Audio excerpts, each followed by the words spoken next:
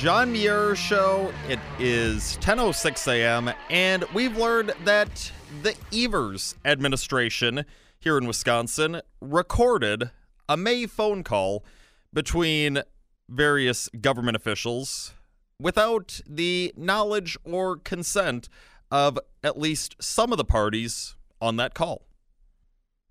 Specifically, this call took place on May 14th, which is one day after the Wisconsin Supreme Court's constitutionalist majority rightfully struck down Democrat Governor Tony Evers and his administration's unconstitutional and unlawful Safer at Home order.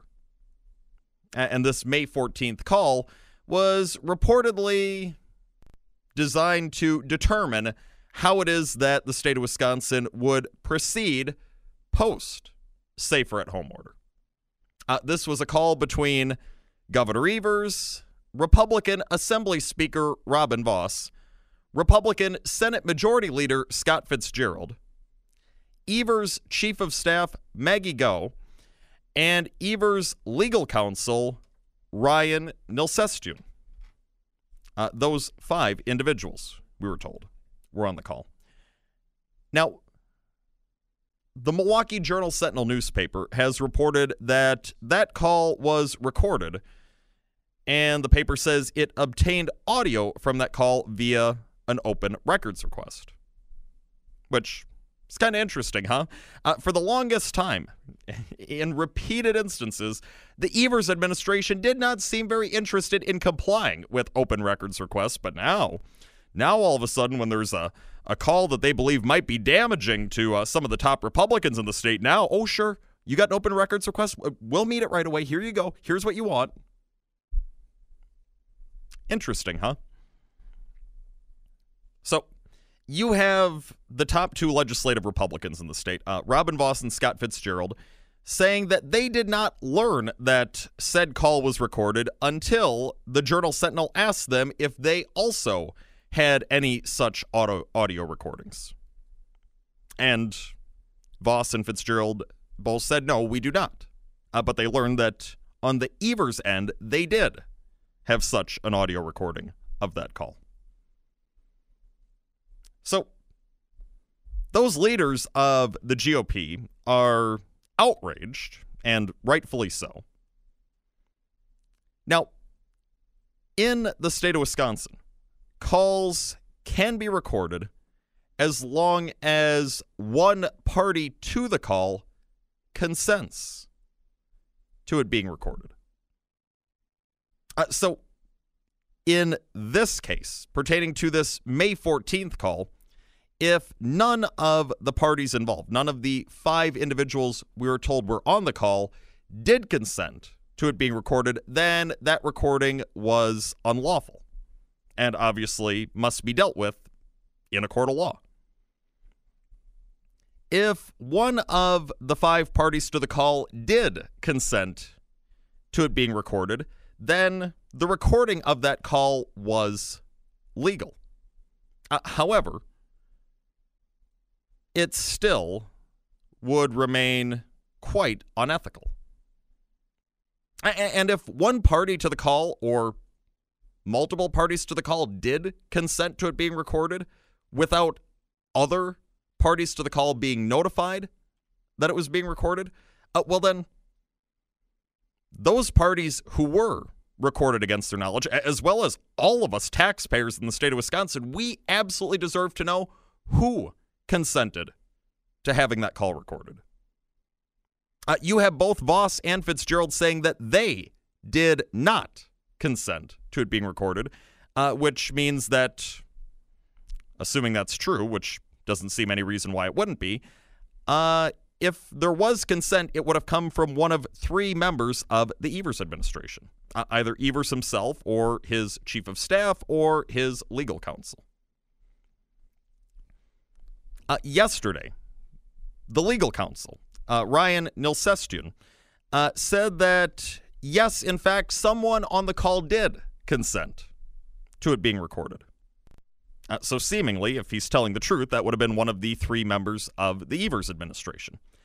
But Nolsestun would not say who it was that consented to the recording. He wouldn't even say if it was him that did it. And yesterday, you also had Governor Evers himself refusing to say who consented to that call being recorded. And he wouldn't say who recorded the call either. It's just the Evers administration has just said that it was some staffer who recorded the call. That a staffer recorded the call, and it was no big deal. They just wanted help in taking notes about the conversation, so they just recorded it. That's all it was. Nothing to see here. Evers and his legal counsel both yesterday demonstrated they're totally unwilling to give us information that we absolutely deserve to know as Wisconsin taxpayers. Evers claimed that, no, we can't tell you that. We can't discuss personnel matters in public. Governor Evers, you might be the one in the governor's office, but you work for us, the Wisconsin taxpayers. We do not work for you. You work for us. We are the ones who fund this state's government, and thus we deserve to know what is happening in that government we fund. And in this case, you wanting to withhold this information, you don't have good reason, Governor Evers, to withhold this information.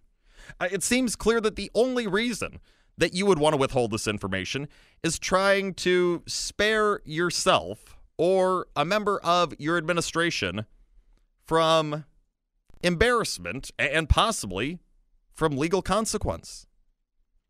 That is not a sufficient reason to withhold information from us about the government that we fund, information that we deserve to know.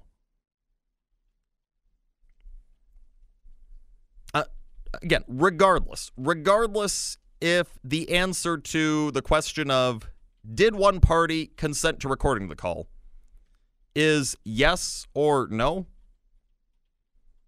what happened is horribly unethical. It was horribly unethical of the responsible party or parties to do. And this certainly is not going to help bring any cohesiveness to a divided government in Wisconsin. How is it that Voss and Fitzgerald can ever trust the Evers administration again? How can they ever trust that any future conversations are not going to be recorded without them knowing?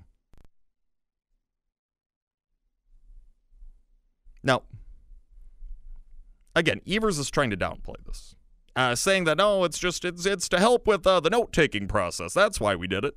Now, clearly, in reality, this was an effort to publicly release this audio, with hopes that the audio would make some people out there believe that the leaders of the GOP legislature are bad.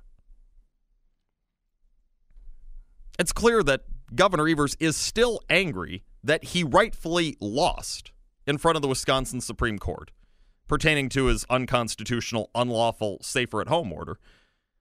And it's certain that Evers figured in that conversation on May 14th that Voss and Fitzgerald would advocate for the reopening of the state of Wisconsin, which is something that Evers clearly did not want to see happen, because he did not want his authoritarian power grab that came with his safer-at-home order to come to an end.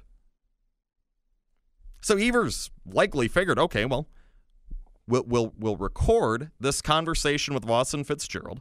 They'll probably advocate for reopening the state of Wisconsin, and then we can ensure that this audio gets out so that our allies and the media can say, well, look at these evil Republicans. They want to open things up even though we're still in a pandemic. They must all want you to die from the China virus. I mean, it seems pretty clear that's what Evers and his administration were going for here. Heck, it's possible that Evers or a member of the Evers administration tipped off the leftist media about the existence of this audio. You know, did something along the lines of, psst, hey, media, come here. There's this audio. Phone call, mid-May. Evers, Voss, Fitzgerald. It exists. We record. You should request that. You should put in an open records request for that audio. I mean, it's very possible that took place. I mean, how else would the mainstream media have just so easily known that this tape existed? It's very possible that Evers or a member of Evers' administration tipped off the media to the existence of the tape with hopes that they would submit an open records request and that the audio would get out there. Because they are trying to spin this and make Robin Voss look bad. Now, Evers is claiming that everything should be fine. That, oh, well, don't worry, that practice of recording calls, it has ended. All right. Few concerns here. Number one, how can we be sure that it ended? We can't just blindly take you at your word, Governor Evers, because you have lied to us, the people of Wisconsin, various times. Number two, when you say this practice has ended, that makes it sound like it might have happened more than just this one time. So how often did it happen? We deserve to know the extent to which this was going on in your administration. And number three, if this practice really is coming to an end, it does not make up for the fact that it did happen under your watch at least once. And again, we deserve to know the extent of what was going on, and we deserve to see all of the people responsible for it held to proper account.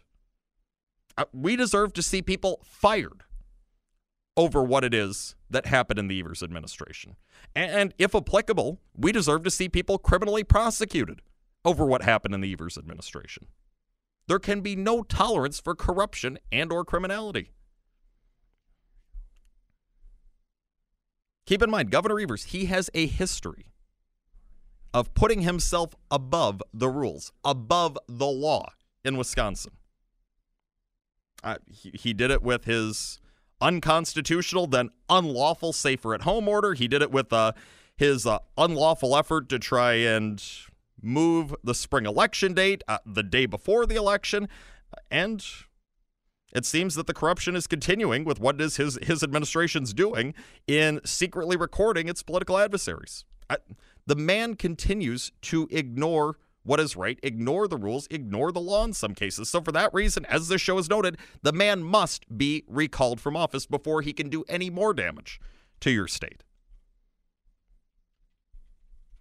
Also, isn't it interesting that today's Democrat Party elites, they just love referencing Richard Nixon and Watergate. Isn't it interesting how they always reference Nixon and Watergate? But then when people in the present day in their own party do things that are similar, like illegally spying on Carter Page, or the Evers administration recording its political adversaries without knowledge, seemingly just so that can get out there and they can try and make their adversaries look bad in the public. When that sort of stuff happens, do you notice how those people who love saying Watergate over and over again, they don't say anything? That is because such Democrats are nothing more than total hypocrites. We'll take calls, emails, and texts on this on the other side of the break. It is 10:19. This is the John Muir Show.